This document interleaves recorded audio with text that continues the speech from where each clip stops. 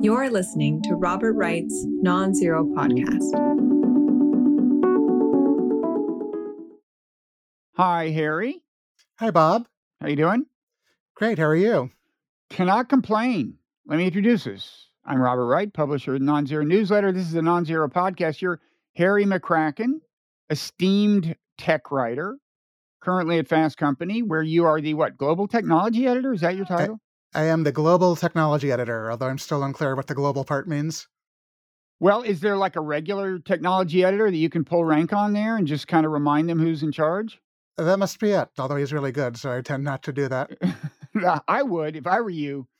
If I were you, I'd be going Donald Trump on him, man. His self-esteem would be in the ground. I would take advantage of a title like that. But I digress. Well, let me say a little more about you because, Sure. I had forgotten until I looked at your Wikipedia page this morning that you had this great moment of integrity in your career. You were editor of PC World magazine. That's right. Which, first of all, back in the days of physical magazines, as some of us remember, was one of the big Windows platform computing magazines, right? I think of like PC and PC World as the big ones. There was also a PC Compute or something. There's PC Computing, which was started by the PC Magazine folks to try to squeeze PC World from both sides. PC World, I believe, at its height, was the largest circulation technology magazine of any kind. Also bigger than the big business magazines. We reached a circulation of 1.25 million. So it's a big deal. You were in charge, and in 2007, I guess, you started getting pressure from the business side. In fact, from the person who was CEO of PC World, to, let's just say, not be too harsh in your coverage of certain advertisers. And well, it was one specific company, Apple, to be exact. Well, it's funny that you were even covering Apple as a basically a Windows platform magazine, right? But you were. We kind of started. I mean, we certainly spent many years just covering the IBM PC and stuff compatible with that. But this was the period where Apple was resurgent, and so we did start to write about it quite a bit. And so anyway, actually, sorry, go ahead. No, go ahead. Tell the story if you want. Well, the dispute was actually not about advertising. PC World was part of a company called IDG, which was a large global tech media company. And we also put on Macworld Expo, which at the time was this very large and successful conference.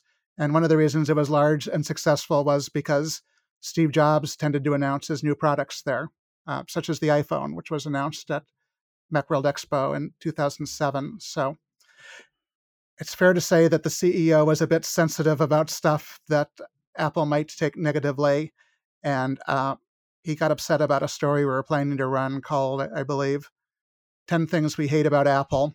I can't imagine why that bothered him. Which we were planning to write, published at the same time as a story called 10 Things We Love About Apple.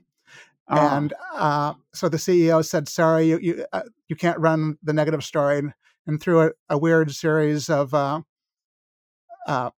unlucky decisions, he actually had an unedited draft of the story he disliked. Normally the CEO would not see that, but he did see it before it had been edited, and essentially told me we couldn't run it. And my stance was that as editor-in-chief, I got to decide that, and that I would be happy to have a dialogue with them. But if he just said, you can't run it, I did not want to work there. And so I resigned. And then he was transferred to a different part of the corporation, and you were reinstated, right? That's how it worked out. After about a week, I came back, and he went to his previous job, which was basically at headquarters rather than running PC World. So a rare triumph of truth over power. I think it's a good comment. On IDG was actually, and hopefully still is, really good about editorial integrity. So that's good. Our chairman and founder took the side of the editor rather than the person in charge of the whole outfit. Okay. Well, we're honored to have a person of such courage and integrity on the podcast.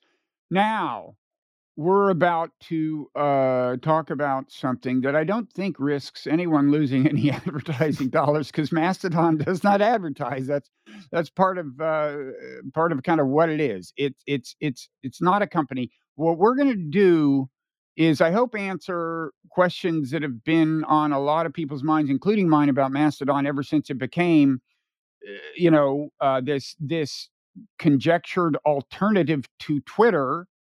In the event that developments at Twitter should lead people to seek an alternative. Can't imagine what those developments would be, but you never know. So anyway, a lot of people have become aware of Mastodon lately, and I think you're the perfect person to talk about it because you're not like a Mastodon evangelist. It's not like you've been on Mastodon forever, but you are very technically conversant, and you have been in recent days doing what some of us keep saying we'll do, which is kind of explore and get clearer on what the deal is with Mastodon, right? Is that I've been fair? trying, at least. Yeah, I mean, I think I'm like a lot of people who, when Mastodon was first announced, I checked it out very briefly and then went back to Twitter, and I'm back now. And it's so much later that I can't remember how I signed up for Mastodon in the first place. And I had to start all over again. And I certainly do not claim any expertise, but I have been enjoying digging into it over the last You're ahead of the week rest and a of half. us, and that's that will be helpful, I think. So maybe we should start out with the first thing people realize when they go there is like there's this decentralized quality to it. It consists of kind of multiple servers. Technically, they're called instances, I guess, and you got to choose one, right? So you want Right. to talk a little about what that is? Sure. Well, I mean, the confusing thing about Mastodon is it's both a Twitter clone in the sense that it looks an awfully lot like Twitter and has many of the same features. But under the surface, it's essentially an anti-Twitter in a lot of ways. And that starts with the fact that it's not running on servers maintained by some large company in San Francisco. Like you say, it's completely decentralized. Anybody can start a Mastodon instance. There are plenty of people who start one just for themselves. So their instance is running on a server they control, and they might be the only member on that instance, or it might just be them and a few friends. And then there are also large instances that have tens of thousands of people on them. But they're all independent and they're federated, which means they talk to each other. So no matter what instance of Mastodon you're on, you can post something which will then be distributed to all the other instances, except in the unlikely event that your instance is blocking some of those instances. So stuff travels around, but you have a home instance, and your first task as a Mastodon newbie is to figure out which instance you want to sign up for. Okay, and I want to turn to that, but first, let me just drill down slightly on something that I also hope we'll revisit in more depth later. This business of that if you run a server or an instance, you can block any other instance. I mean, like suppose the good news for Alex Jones is he can just start his own instance, right? You can't keep Alex Jones off of Mastodon. The bad news is once everybody hears he's got this instance, a lot of the instances will probably block him. Some certainly would. Now, my question for you is, does that work both ways? In other words, he can't see the my what do they call tweets in Mastodon world? Maybe we should just call them. Well, Do they were originally called toots and still are in a lot of places, although I believe the official Mastodon app now calls them posts, which is a little more dignified. What do you think we should go with for purposes of this conversation? I feel really stupid calling them toots, but that's probably what most people do. Yeah, we'll see. Okay, so I'll try it and see if I can bear it. Can Alex Jones see my toots? So clearly I can't see his if I'm on a server that's blocked him. Can he see mine? Yeah, I think that unless he chose to block the server you're on, he could see them. Although I was just thinking this through, I'm actually not entirely sure. It might be possible for your server to say that Alex does not get access to your stuff. And in fact, I think maybe that actually is true. But we think that would be a separate decision. That's your guess. In other words, it's not a default condition of my server blocking him. No, and actually there was a scenario quite similar to that, which is that Gab, which is one of the most hardcore right-wing Twitter-type alternatives, uh, is based on Mastodon. And when it launched um, a few years ago, all the other uh, Mastodon instances pretty much decided to block it and wall it off, and it Mm. became a forked version of Mastodon.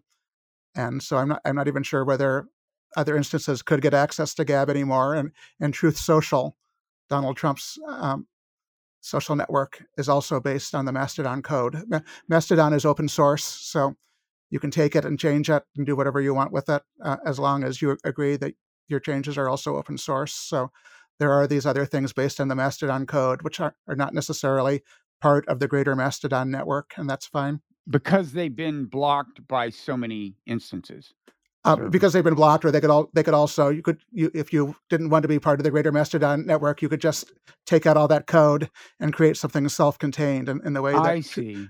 Truth Social is self-contained. And at first they were not entirely upfront about the fact that they were using the Mastodon code, until people realized it was completely obvious they were. But in that case, they just chose to build a walled garden, but they used the Mastodon code to get up and running quickly. So not only can you create your own Mastodon planet, you can create your own universe if you get together with a few other planets that want to just wall themselves off as a separate universe. Yes. Okay. So now let's get back to the question then of why it matters, if it matters, which instance you choose to belong to. Now, one obvious thing, given what we've already said, is you probably wouldn't want to belong to an instance that is indiscriminate in its blocking, or whose blocking doesn't align with your values, right? And I don't know if that becomes a real problem very often, but that's the one reason I can think of why it would obviously matter which instance you choose, right? Yeah, I mean, people who start Mastodon instances have to agree to this covenant, which involves things like telling them they have to moderate their instance. They can't let stuff like hate speech on it. Mm-hmm. But within those general guidelines, different moderators and instance owners can moderate the way they like. And it seems like in a lot of cases, what gets controversial is not them doing something like allowing hate speech on, or being too aggressive in policing controversial stuff. In a lot of cases, it's just like a lot of people who run instances don't like political stuff. And there's this feature in Mastodon where you can hide sensitive content, which you would totally do if you were posting something kind of adult. But there are people who run instances who say you should also do that if you're posting any kind of politics, because a lot of people went to Mastodon to get away from the politics. In a lot of ways, Mastodon kind of reminds me of the days of bulletin boards, which were run by sysops, and they were also part of greater networks, because there was technologies like FidoNet that you post in one bulletin board and have that roll out to other ones. But every sysop got to decide the rules on their own BBS, and it's very much the same way with Mastodon. And I assume each server kind of lists something that helps you figure out what its values and policies are. Like if you go to the server, there's something obvious that you can click on and see, or you can see what it has blocked, probably, right? You will often have to agree to a code of conduct. There are some servers where you basically need to fill out a form before they even let you on. So it's they don't let anybody and everybody in. I should say there's another huge issue with the server you choose, which is since these are all basically run by individuals, the people who run them are responsible for making them actually work. And if you just have like a handful of people on your Mastodon instance, that's probably not too hard. But the more people who sign up, as people are doing now, as they get interested in Mastodon, the more likely it is you might just run out of RAM or disk space, or your server might just start to get unreliable for a variety of reasons. And I'd say to some degree that argues for choosing one that's been around for a while and is relatively large. And at least there's some sign they know what they're doing. Also, Yeah. along with values, there are a lot of instances which basically try to cater to people with a particular interest. So I joined one called SFBA.social, which is for people who live in the Bay Area like I do. There are ones for artists. In some cases, you might want to join one where the smaller community of just the people on your server have a shared interest. And then there are ones that are not like that. They're just general interests too. Yeah. So my question is, what are the reasons that matters? I mean, what I can imagine one reason, I guess. Another, why does it matter what the community is? Some of them have, as you said, more of a community flavor than others, I gather. And some of them, like, they will say it in the title, like, Right. you know. And actually, quick question, quick digression that this leads to before we get back to community flavor.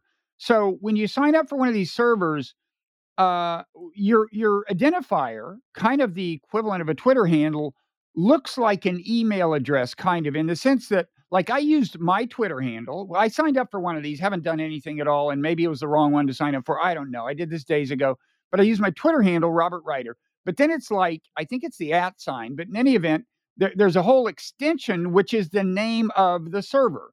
And some of them, a journalism one might be journa dot something. A very big one, I think, is Mastodon.social. But in any event, my question is this. Uh, Suppose you got kicked off of your server or your server just went out of business. Well, does that mean everyone who is following you now has no way to find you if you move to another server? Because your whole email address, so to speak, your whole server address is defunct because the server died? Or is the part is the Robert Writer part unique? Like, now that I've taken that on one server, can nobody else take that, or what? You Now, somebody else could be Robert Writer on another server. It's like it's Well, very then this comparable sucks to email. because what happens if my server dies and so all my followers I've lost all my followers? That could potentially happen. And in fact, last night, the server I'm on went down. They were trying to upgrade to Mastodon 4.0, which is this new version which introduces features such as editing, and they had some trouble with it. So there were several hours where I was kicked offline. And in fact, I think right before it went down, I posted a toot saying we were doing this podcast, and I asked people what we should discuss. And then the server went down, and when I checked again this morning, it was back up, but I didn't see that message I had posted. So I think there was a small amount of data loss. That said, Mastodon does have this feature that lets you move to another server. So as long as your old server was still up, if you decided you wanted to move, you can take your followers with you, although it's a little bit glitchy maybe. But they did anticipate the idea you might want to move from one server to another. So in theory, there's a way to do it, so long as you do it before your server just implodes. Right. If your server is down, then you are cut off from Mastodon, and that does happen. And they're also just poorly maintained Mastodon instances where you might notice that you're only getting notifications hours after something happened, just because they're running slowly.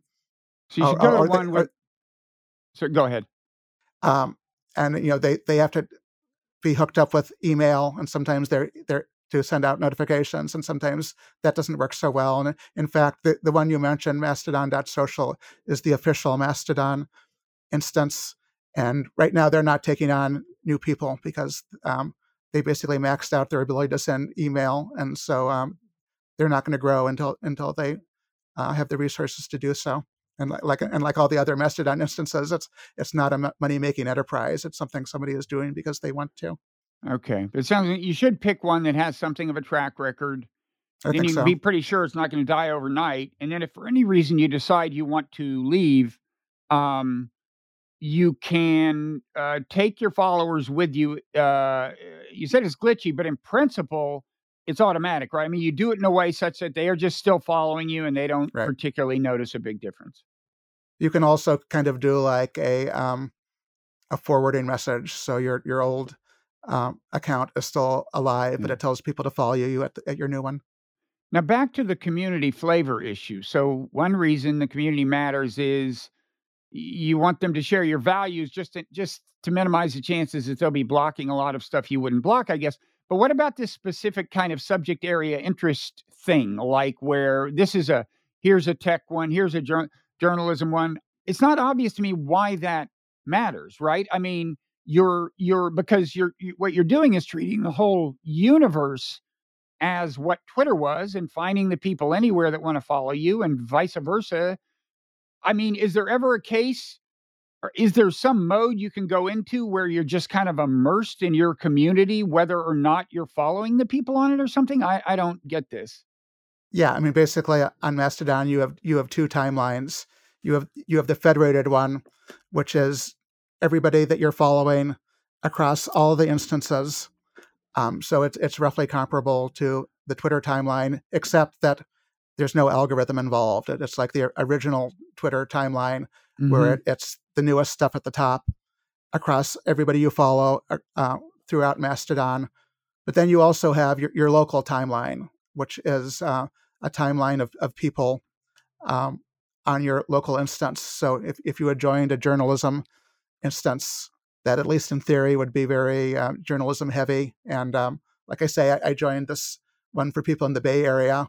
Although when I check out that timeline, it does not seem particularly Bay Area specific. That's also sort of general conversation. But in theory, at least, if you join an instance with a well-defined topic and you follow that local feed, you might get great stuff on something you care about. But I think that varies a lot from instance to instance, the degree to which that's actually the case.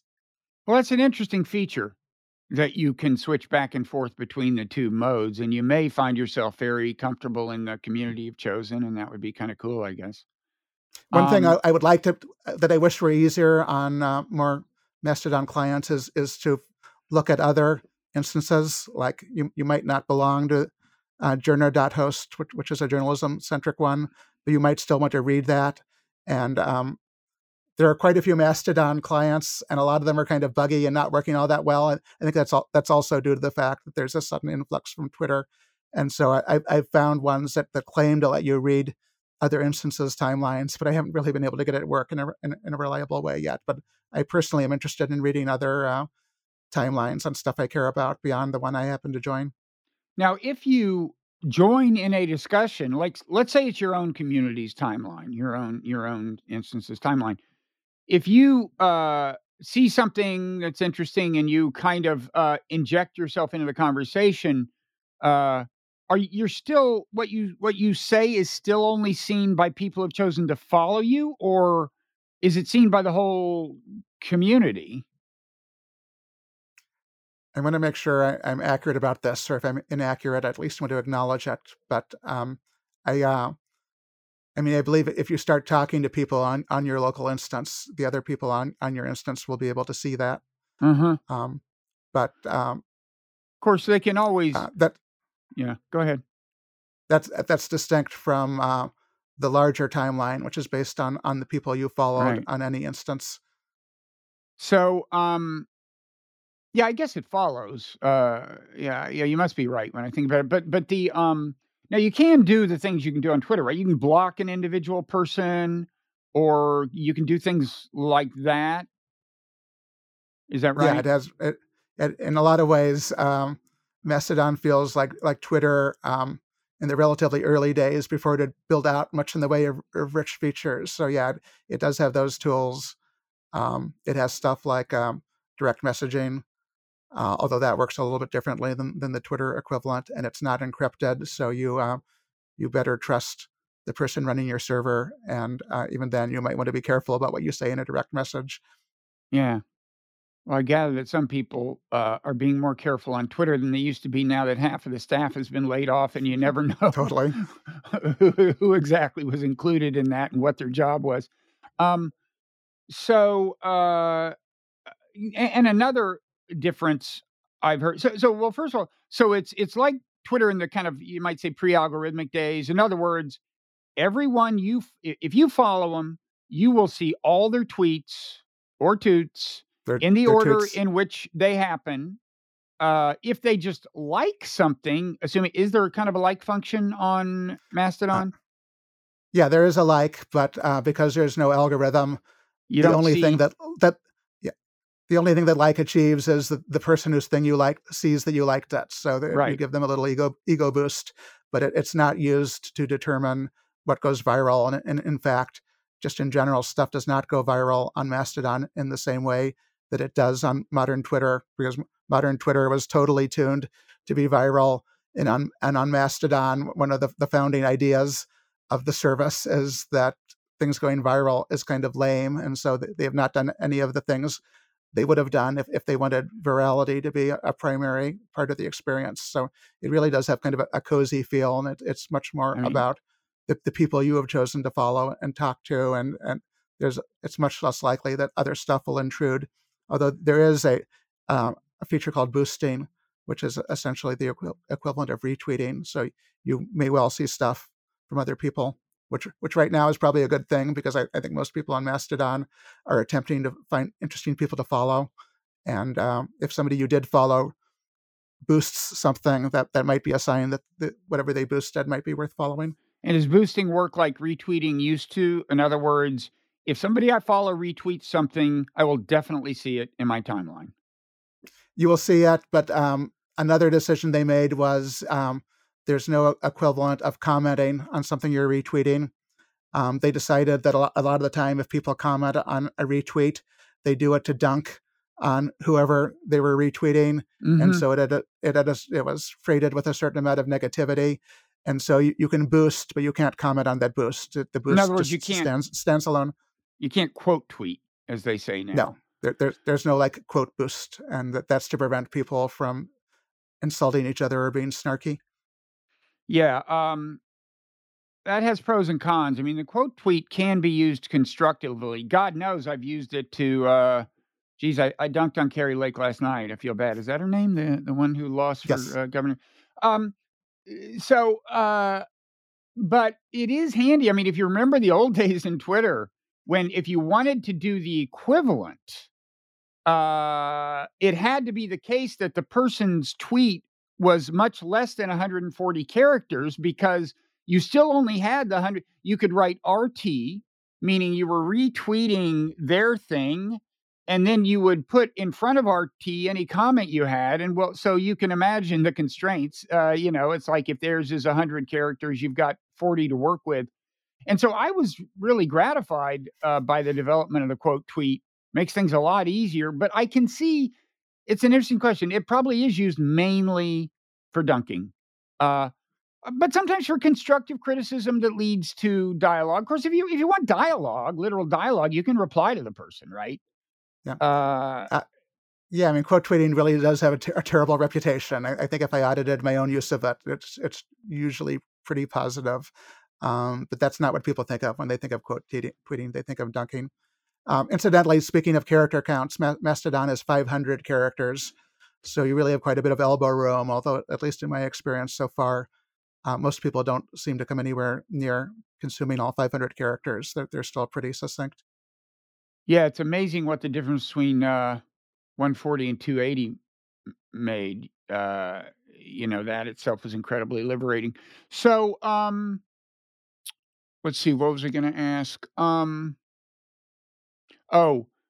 Just to be clear, on Twitter, you still can revert to pre-algorithmic days, right? Yes. At the top, some people don't know this, but if it says click, we'll show you top tweets first. Then you're in algorithmic mode, but it says we'll show you latest first.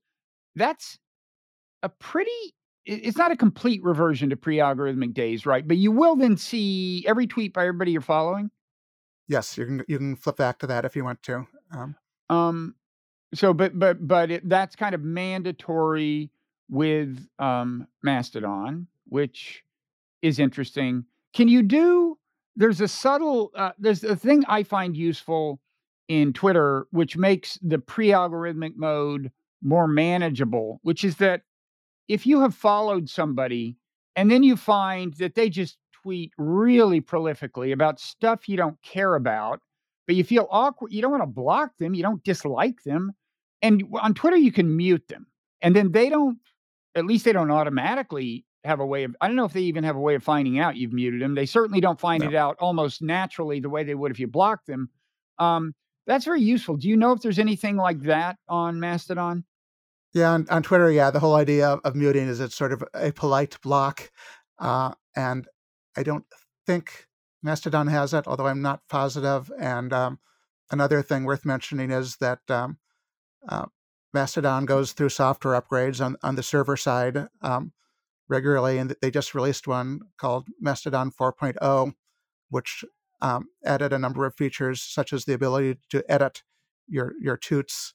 And so stuff that Mastodon does not currently have, it may get. Although another fundamental difference, which is kind of intriguing, is that there's no way to do a full text search on Mastodon. You can search for people, so you can find who to follow, and you can search for hashtags. But they decided that in a lot of cases on Twitter, when people do a full text search, it is for nefarious purposes because they're looking for stuff to dive in on and be unpleasant or trollish. And so there's no way to do a search unless there's a hashtag, which is kind of an indication that the person who used the hashtag wanted to be part of a larger conversation and for that stuff to be findable. Huh. So if they don't have a mute feature, and you're and the only mode is kind of pre-algorithmic, where you see all the tweets by everyone you follow or toots, then you actually have to be pretty careful about your follows, right? Or else your timeline will become unmanageable. I mean, I remember in olden times before there was mute or before I discovered it, I used to kind of really agonize, over whether to follow somebody. It's like getting married, It's like it's not a decision you make lightly. So that's kind of the way I guess Mastodon is, right? Yeah, I mean, it's really interesting to get into Mastodon just because you're starting over again. And if you're somebody who's been on Twitter for a long time, and I think I've been on it for 15 years, I've ended up following 5,000 people, including Wow. people who, I don't even necessarily remember why I followed them in the first place. Am I one of those, Harry? You have no You, idea why you follow me? you're one of the ones who I chose to, and I still remember why. But that's not true of everybody. And on Mastodon, I started from scratch, and so I'm following like I think 136 people, and they're all people who I still remember why I decided to. So while it's a less rich experience than Twitter, I think at least arguably it's a higher quality one because it's based on decisions I made just recently, and there's less randomness in it, and also because Mastodon was designed not to be viral. There's just not the same sense you often get on Twitter that all these random celebrities are intruding on your timeline. I think there are celebrities who are joining Mastodon, but in a lot of cases they're just doing it to snag an account. And there's no equivalent of the fact that right now on Twitter, Elon Musk is sort of front and center of almost everybody's timeline because everybody else is talking about him and commenting and retweeting. So at least for me at this moment in time, Mastodon kind of feels like a very small party involving people I chose to be there. And my Twitter doesn't feel like that and hasn't for a long time. Are you finding that you like the idea of opening up Mastodon? I mean, like if you sit down at the computer, which has the stronger pull, and are the two pulls qualitatively different? Like your heart and head wants to go to Mastodon, and your gut, your id is pulling you toward Twitter, and your super ego. What? How would you describe this? I like them both, but mostly for different reasons. I'm super comfortable on Twitter. Politics is such a significant part of Twitter. And if you want to gorge on commentary about something like an election, most of the people whose opinions you'd want to see are there, and you know how to find them, and you can dive in. And on Mastodon, I mean, there is some political talk, but I think there are quite a few people on Mastodon who went there partially because they were sick of politics, and a lot of the pundits who you might want to read who are on Twitter aren't on Mastodon, and so it's just kind of a little bit more quiet. On Twitter, I am still maybe a tiny bit addicted to some of the viral aspects. And if I say something that gets retweeted by a lot of people or liked a lot, it's embarrassing to admit, but I find that rewarding on some level. And that kind of stuff just does not happen on Mastodon in the same way. So at least for me, so far on Mastodon, it's smaller and more constricted, and but also a little bit warmer. The primary thing I've been talking about on Mastodon so far is how to use Mastodon, and I've gotten lots of great help on that from people who I'm following, who have been there longer than I am, and have shown me the ropes. And I have not seen any trollishness or hate speech or people just being unpleasant. And that doesn't mean that it's not there. But at the moment, at least, if you want to show up in a social network to cause trouble, it's a lot harder to do on Mastodon, and the potential rewards to you as a troll are not as great. And it seems to me some of what you just described is due to intrinsic differences between Mastodon and Twitter, and some due to the fact that most people are still on Twitter, right? Like, if there were more pundits you follow or whatever on Mastodon, it would be different. And as for virality, things did go viral before, in pre-algorithmic days. It could happen naturally. Yes. It just wasn't amplified. The threshold maybe was a little higher or something, but it was a world where I look, Glenn Greenwald was doing fine in pre-algorithmic Twitter. Okay. And the people who make things go viral, to a large extent, were doing it back then. But I guess now that you have these two universes and virality can be bigger and faster in Twitter, you may never see certain kinds of celebrities move to Mastodon, right? Because that's what they're there for. Does that make sense? Yeah, on Twitter, even before the algorithm, I mean, you had people who had hundreds of thousands to millions of followers because they were famous. And if you have a huge number of followers, it's a lot more likely your stuff will go viral. I don't know who the biggest users on Mastodon are, but there are fewer celebrities and fewer people with vast numbers of followers, which also tends to depress virality. So yeah, it's possible for it to go viral without an algorithm, but it's I'd say on the whole less likely, and particularly now on Mastodon, it's not something that happens as often.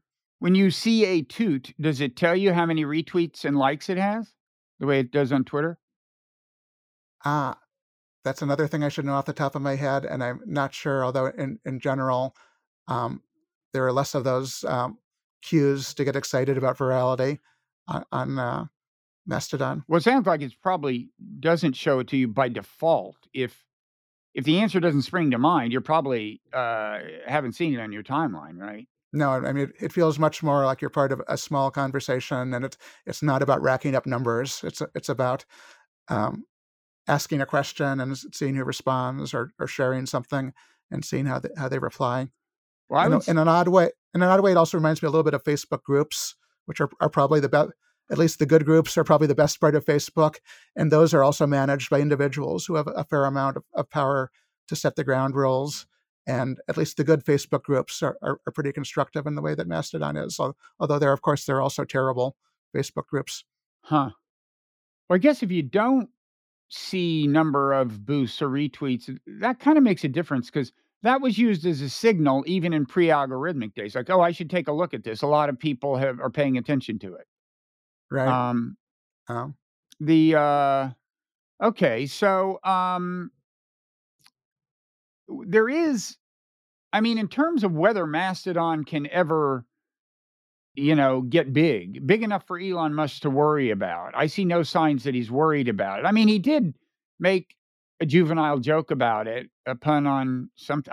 He deleted it, so he's I guess not beyond salvation. He's capable of being convinced that maybe making a masturbation joke about Mastodon isn't going to elevate his stature in many people's eyes. But as for whether it will ever pose a threat to him, there's, first of all, the kinds of questions we've been addressing, like what's the experience like? And if you imagine a universe with tons of Mastodon users, including all the big shots, what's that like?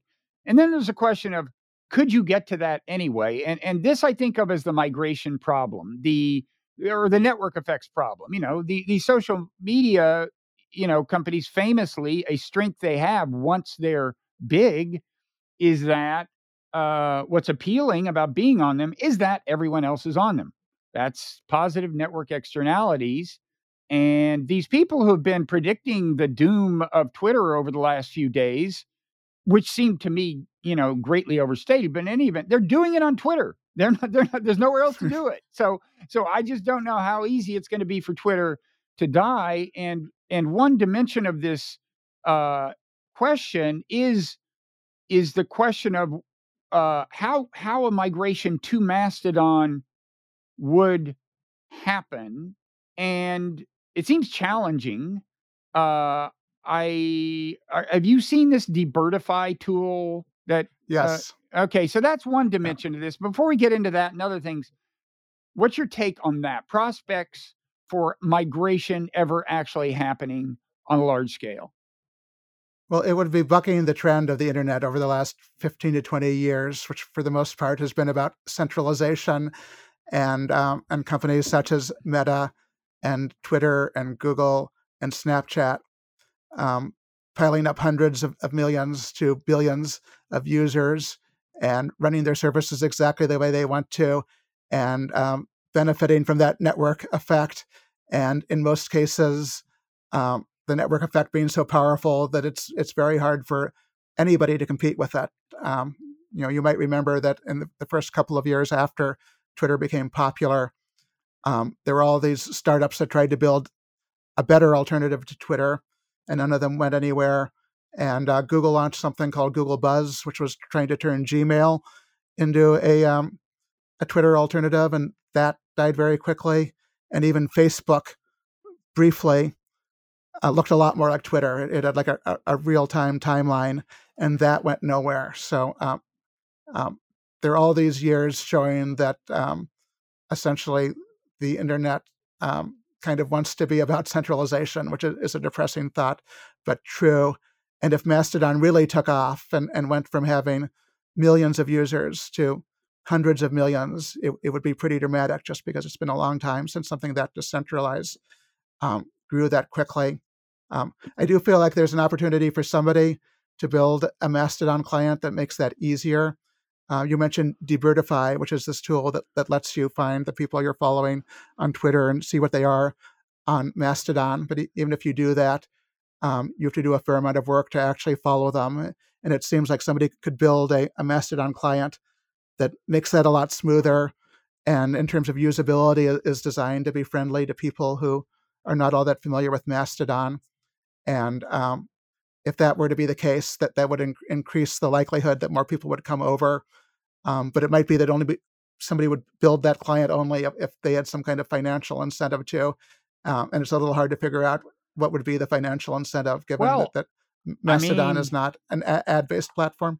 If I heard there was this great interface that preferable to any other way of moving to Mastodon, and would allow you to take as many of the people you follow kind of with you and make it as easy as possible for your followers to find, blah, blah, blah, whatever, I'd pay, $10, $20, $30 just to use it for a few days and make the migration. I don't know. And then you might have these, there are a lot of people who don't like Elon Musk, so they might do it out of, whether you want to call it the goodness of their heart or the badness of their heart is one question, but they would be motivated. We'll see. So Debirdify, I gather, it scans Twitter. And if you have put your Mastodon address in your Twitter ID, then it will bring you to the attention of the person who has moved to Mastodon and had followed you on Twitter. Is that right?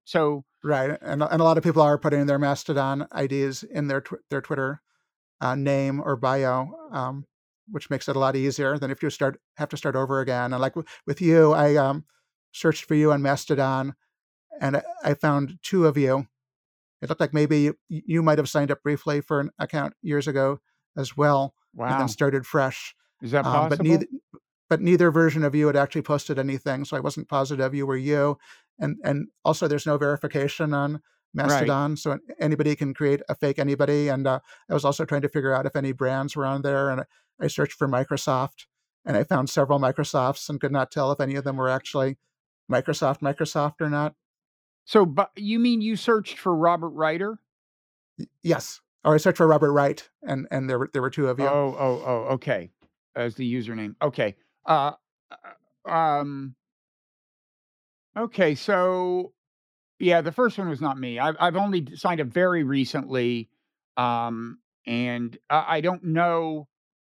I've got to figure out if server choice matters enough. I guess I need to, and I decide this isn't a great server, I'll move to another one. I do want to check it out a little more. I was waiting for this conversation to guide me, and you've already done a lot of good.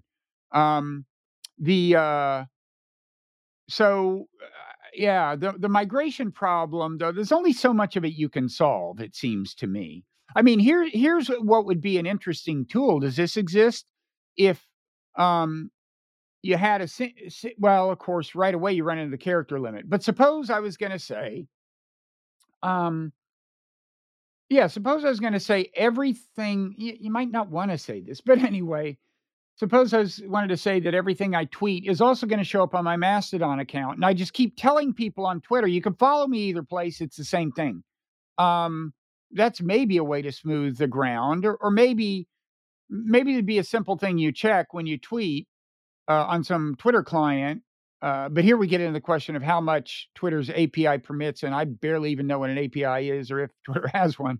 But maybe you can imagine I'm going to tweet and I can check a box that will mean this shows up on Mastodon too, or maybe vice versa. Mastodon toot, I click something, and if it's short enough, it'll go on Twitter. There are ways to do that today. Of course, that kind of only makes sense if you're using these services in kind of a one-way direction. If you're just pushing stuff out, you can push it out to both, and it makes sense. But if you're actually having conversations, it would not work as well. Years ago, I had Twitter set up so that all of my tweets also went onto my Facebook. And I can't remember whether it was Facebook blocking Twitter or Twitter blocking Facebook. But that became less easy, so I stopped doing that. But people, in the early days of social networking, people did that quite often, and it became less easy because the social networks were not thrilled with you sharing stuff from one of your networks to all the other ones. So anything else you want to say about the migration problem, the question of whether, I mean, there's one more thing. Well, go ahead and say what you were going to say. Well, I was just going to say, okay, you go. I'm stopping. Go ahead. I mean, there is this huge influx of Twitter users into Mastodon, and theoretically, like if every single Twitter user joined Mastodon would look maybe almost exactly like Twitter. But right now, it's the newbies and the longtime Mastodon fans, and there's a certain amount of culture clash between them. And if you've been enjoying Mastodon for the last few years, you don't necessarily see it as a great thing that all these Twitter users are landing. But it also seems quite likely that some of these Twitter people will, unless Twitter really does fall apart, some of the Twitter people will flirt with Mastodon, but then go back to Twitter. And therefore, it might be that the Twitter users who stick around on Mastodon actually are using it in a constructive way and find value to it. But it's going to take a while for that to shake out. So I guess it's only when these longtime Mastodon users are in the community timeline that they care about this, right? Because otherwise, if they choose not to follow you, they won't even know what you're doing, right? Right, and unless somehow you become so popular on Mastodon that other people are boosting your toots. Yeah, you got the jargon down. That's very good. Boosting your toots. I'll try to get used to that. So what I was going to say is there are two things that seem to me have led to established social media platforms losing their power to some extent. One is when the younger generation thinks it's uncool because their parents are on it. That's the Facebook thing where they started going to Instagram and Snap. And so Facebook says, well, we'll buy Instagram. So they're still doing okay. But, people get younger and younger. You wouldn't think that that's going to kick in big time on Twitter. If anything, I would think it's older people who are probably having more trouble to adjusting to the Elon era. So maybe you'll have the first generational shift that works in that direction. But the other thing that's been threatening to social media platforms is kind of bad news for Mastodon in that it's kind of hyper algorithmic, right? Like whatchamacallit,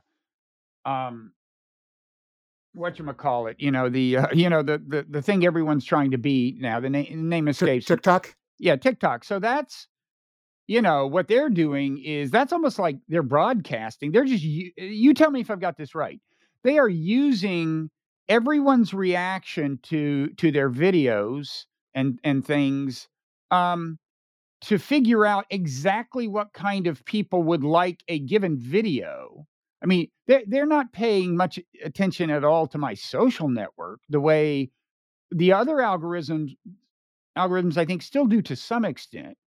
They're just saying, let's scan the whole planet and see what people who are kind of like Bob in their tastes are clicking on, and let's show that to Bob. Does that capture the spirit of TikTok? I actually have an article coming up in the next issue of Fast Company on exactly this topic. And yeah, that's pretty much correct. The main feed you see in TikTok of videos is not based on what your friends or relations or people you have followed are sharing. It's based on an algorithm that's purely devoted to showing stuff that you're likely to find compelling based on what you've liked before and what other people like you have liked. And so TikTok is really not a social network in the sense that Facebook or Instagram or Twitter or Mastodon are. And it's very potent in terms of keeping people glued to the screen and really sort of the opposite of Mastodon, which, because it's not a business at all, has explicitly chosen not to try to do that to you. Yeah.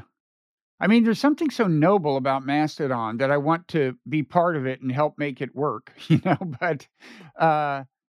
but you can see what some of the frustrations would be. And so who decides what the new versions of Mastodon will be? You said they do these upgrades, they add features.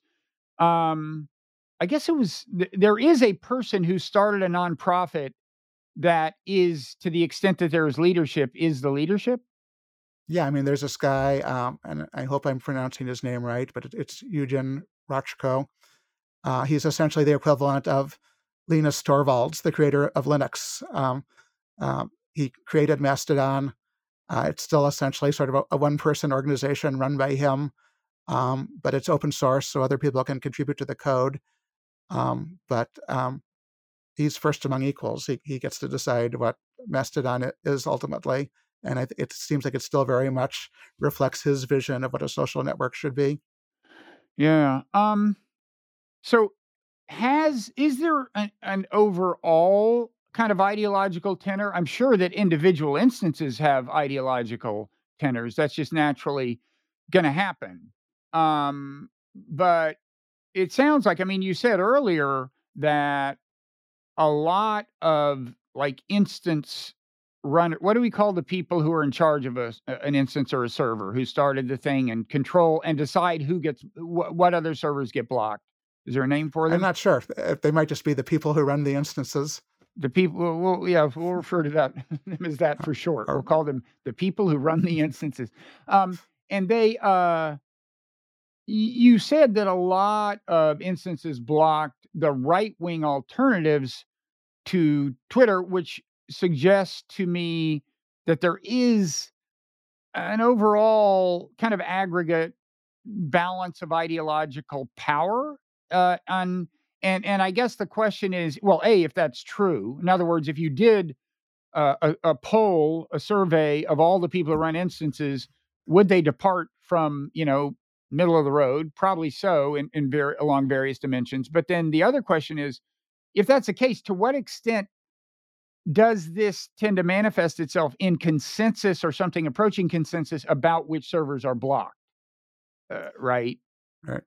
Yeah, I mean, my sense overall is that Mastodon is, on some level, kind of uncomfortable with ideology in general. It's definitely opposed to harassment. and hate speech and misinformation, but it's not trying to be conservative. It's not trying to be woke. Like I said, on a lot of instances, they seem to be somewhat uncomfortable with discussing politics in general, and they tell you if you're going to do that, put it behind this sensitive content warning so people don't have to look at it unless they specifically choose to look at it. So I'd say in general, it's just kind of a place that does not want to be so much about angry people with different ideologies shouting at each other. And that's a server level rule, an instance level rule. If they Well, that's also an overarching thing. And then, in fact, the people who, if you decide to run an instance, you have to agree to follow this covenant. And part of that is I will stamp out hate speech and misinformation and trolls and so forth. But I mean the question of whether you're encouraged to put political discussion behind this, whatever this wall is that a server level decision, or is that just almost But universal on Mastodon? I mean, I think it's pretty common, but it's part of the culture of individual servers. And to some degree, individual servers do have quite different cultures, and they are shaped by the people who choose to run the server. Well, now I see why well, that's very different from Twitter. Yes. And I would imagine what's going to happen is you're going to see instances where everybody wants to talk about politics, and that's going to be the way it is. With this migration from Twitter, which is already non-trivial, although it's a long way from keeping Elon Musk up at night. I assume you're going to see that. I mean, look, I've seen some writer at the New Yorker started an instance, and he's a political writer, and come on, they're gonna talk about politics on that instance. Right. But at least the people who decided to choose that instance knew what they were getting into, as Right. opposed to Twitter, where it would be probably a pretty large challenge to be on Twitter at all and prevent yourself from seeing a fair amount of politics. Yeah. And nobody outside of that instance needs to be bothered by this if they don't follow any of those people, and assuming the people they follow don't retweet them a lot. But Right. Yeah, unless the stuff they were discussing got boosted a lot by other people in other instances, you would be somewhat isolated. Twitter, by the way, has this feature called Groups, which, as far as I know, has not been a tremendous success. But they tried to retrofit small communities onto Twitter in a way that, at least theoretically, is vaguely similar to what Mastodon does, but is much harder to do, given that um, Twitter started out as like a big swimming pool, uh-huh. and it's harder to break it up. Okay.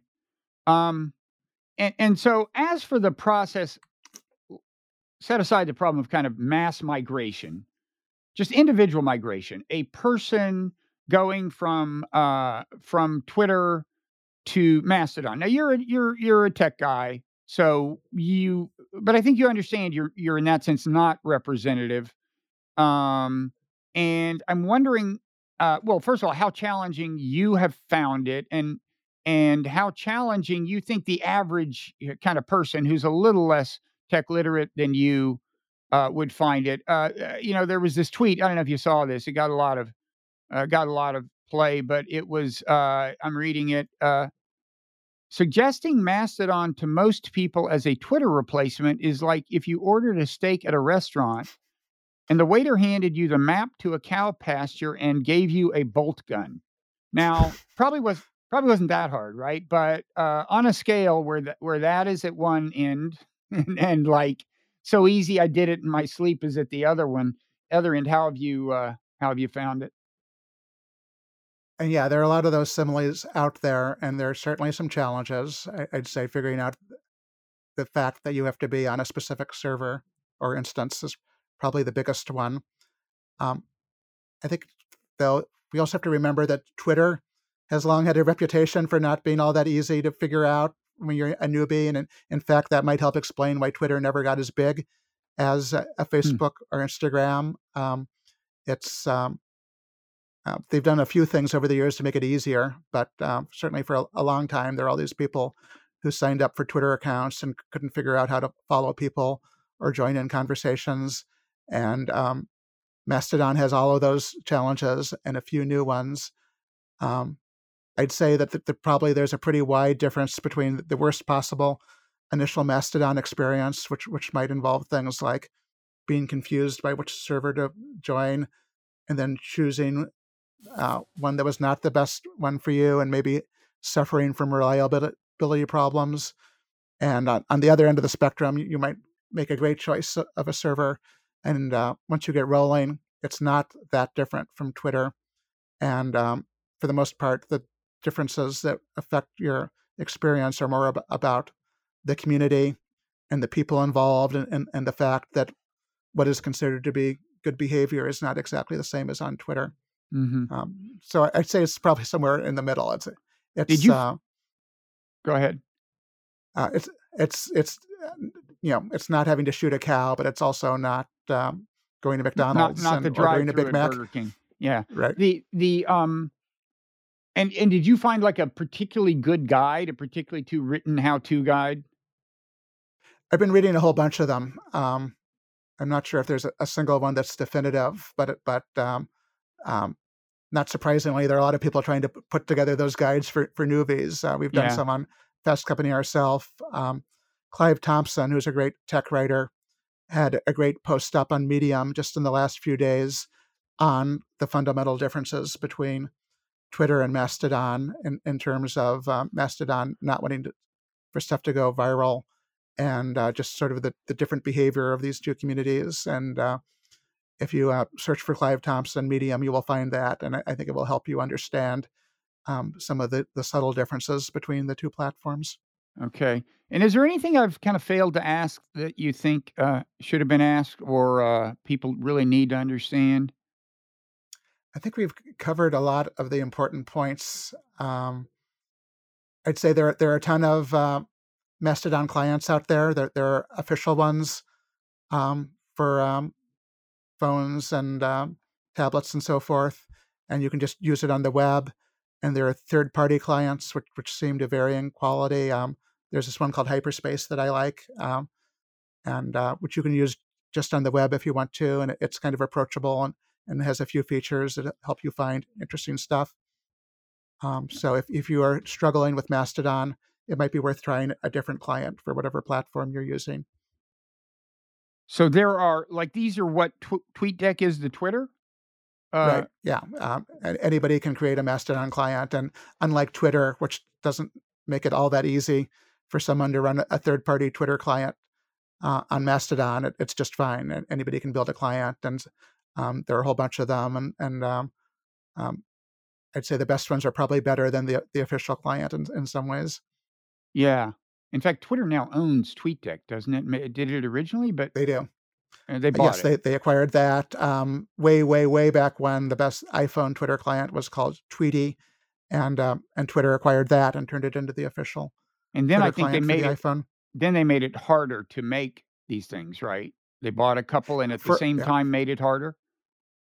Yes, after a while, Twitter, not unreasonably, came to the conclusion that if you were on a third-party Twitter client, they had less control over your experience and couldn't show you ads, and so they made it a lot harder for anybody to have a Twitter client, a third-party Twitter client, to have lots and lots of users.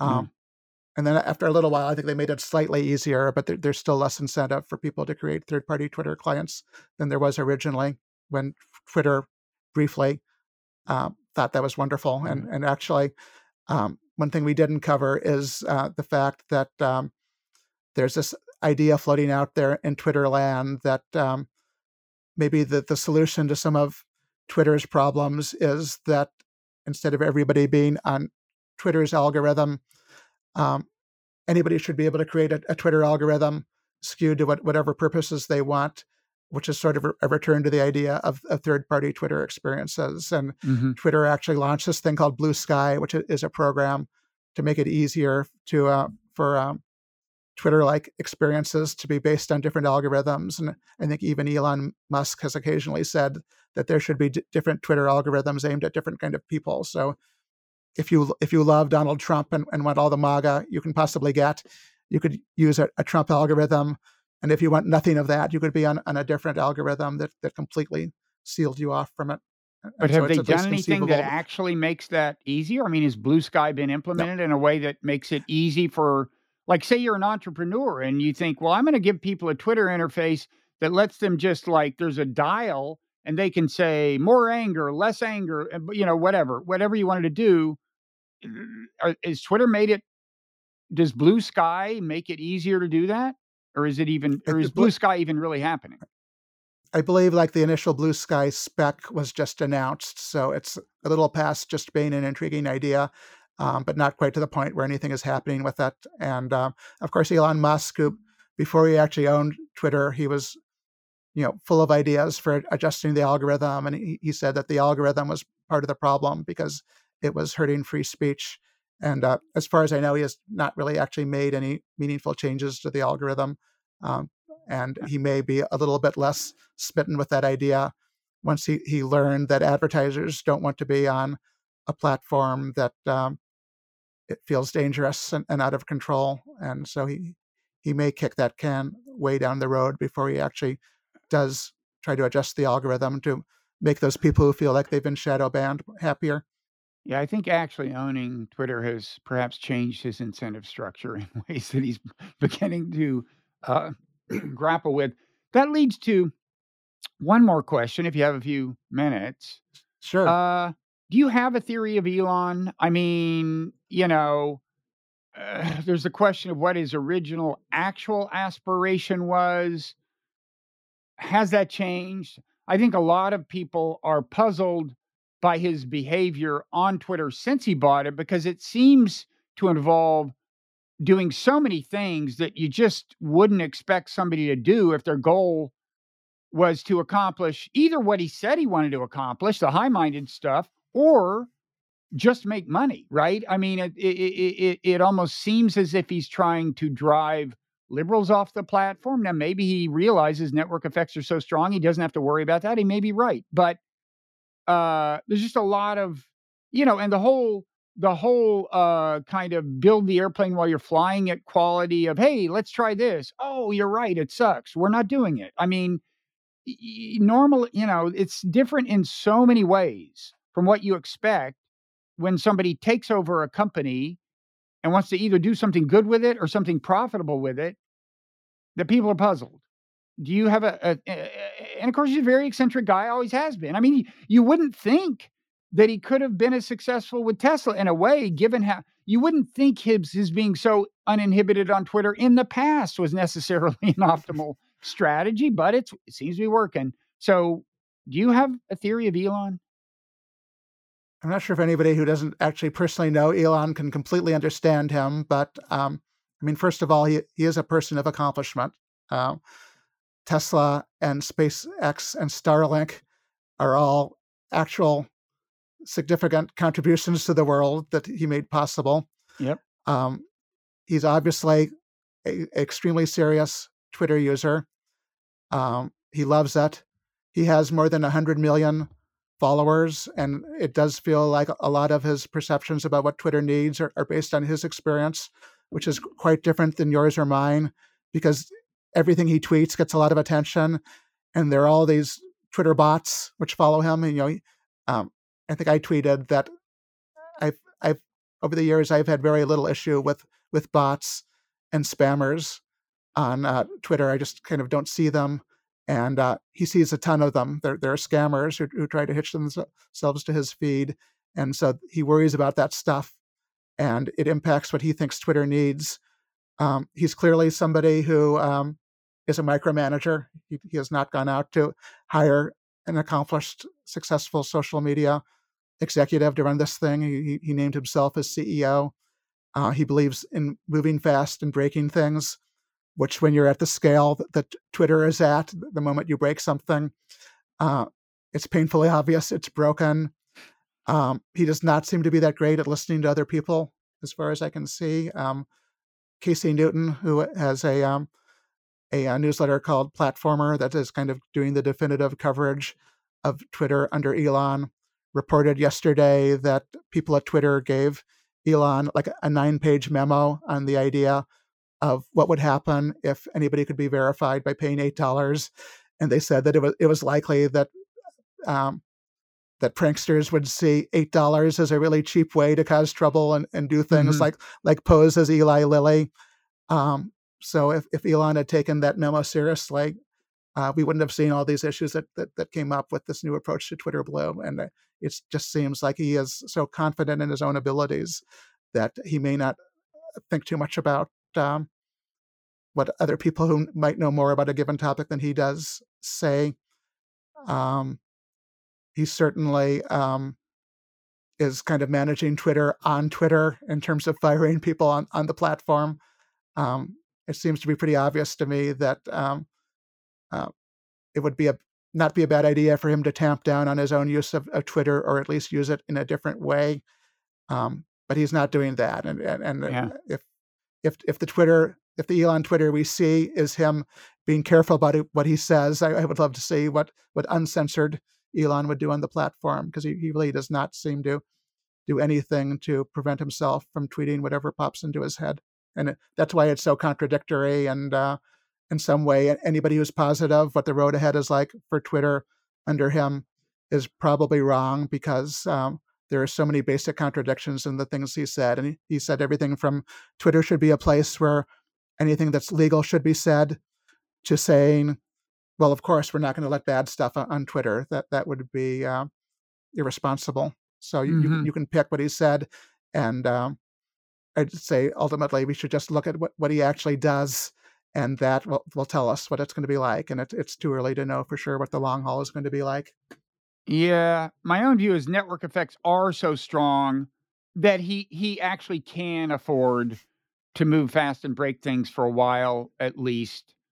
And what I worry about is that it seems clearer now than before that money is really at the forefront of his consciousness, right? Like Sure.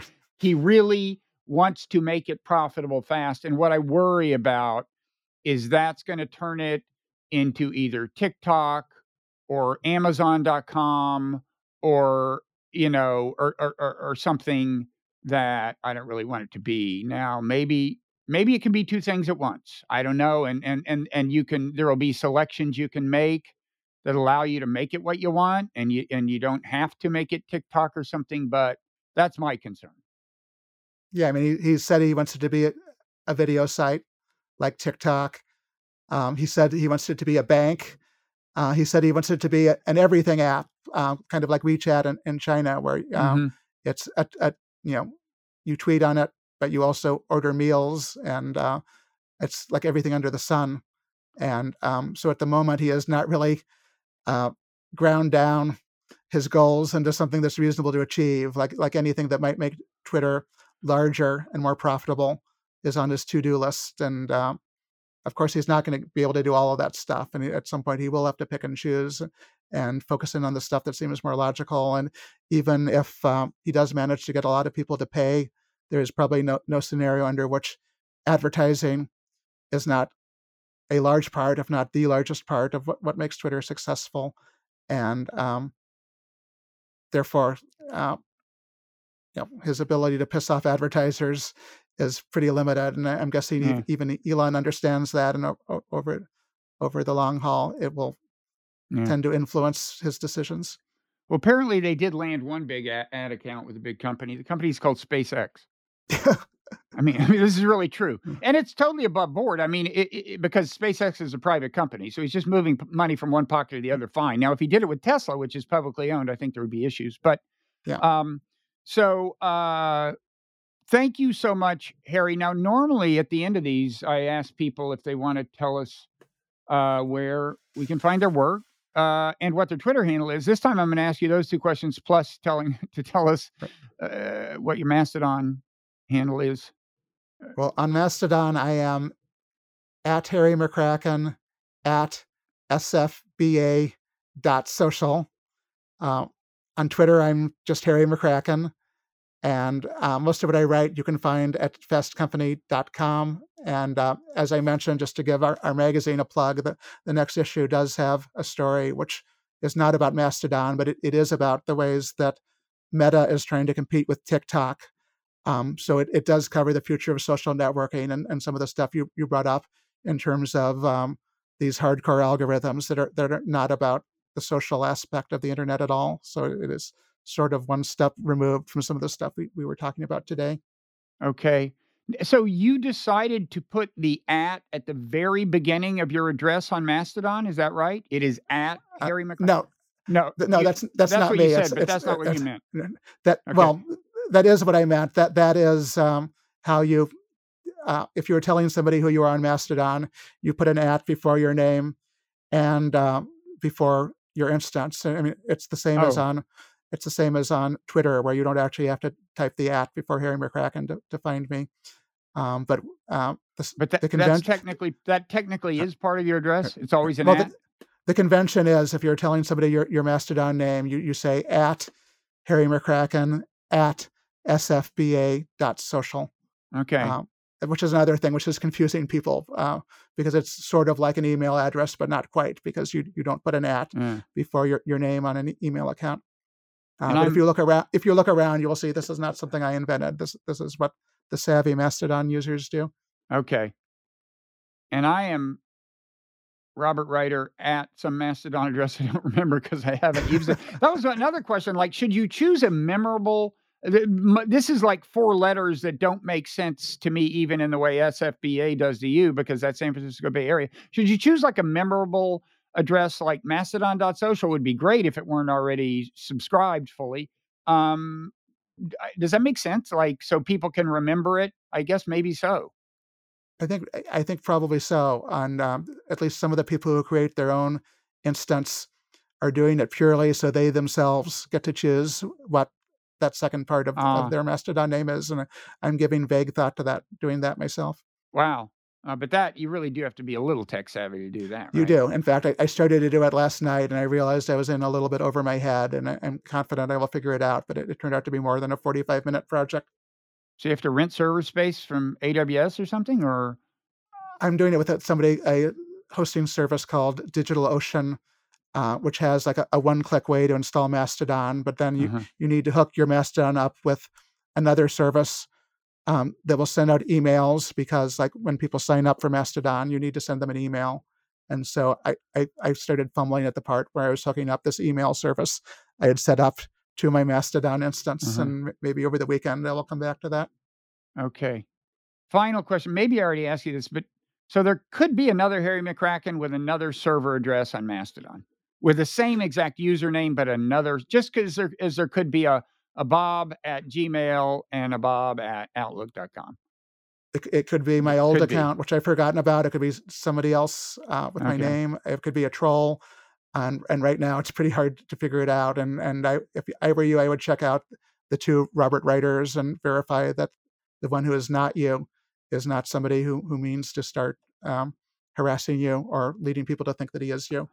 I'd love to think that I'm worthy of that kind of thing, but I don't think I'm a big enough target. Although I still feel there is some chance that you briefly signed up years ago and have forgotten about it. I don't think there's any. You never know. I forgot TikTok within the last hour, so you never know. I could well have. Okay. Well, thank you, Harry. This has been great. Keep up the good work at Fast Company. And on the Week in Tech podcast, where you're an occasional guest, I always make sure and listen when you're on there, because you're so pithy and clear and insightful. Indeed. Thank you for the support. Okay. Take care. All right. Thanks, Bob.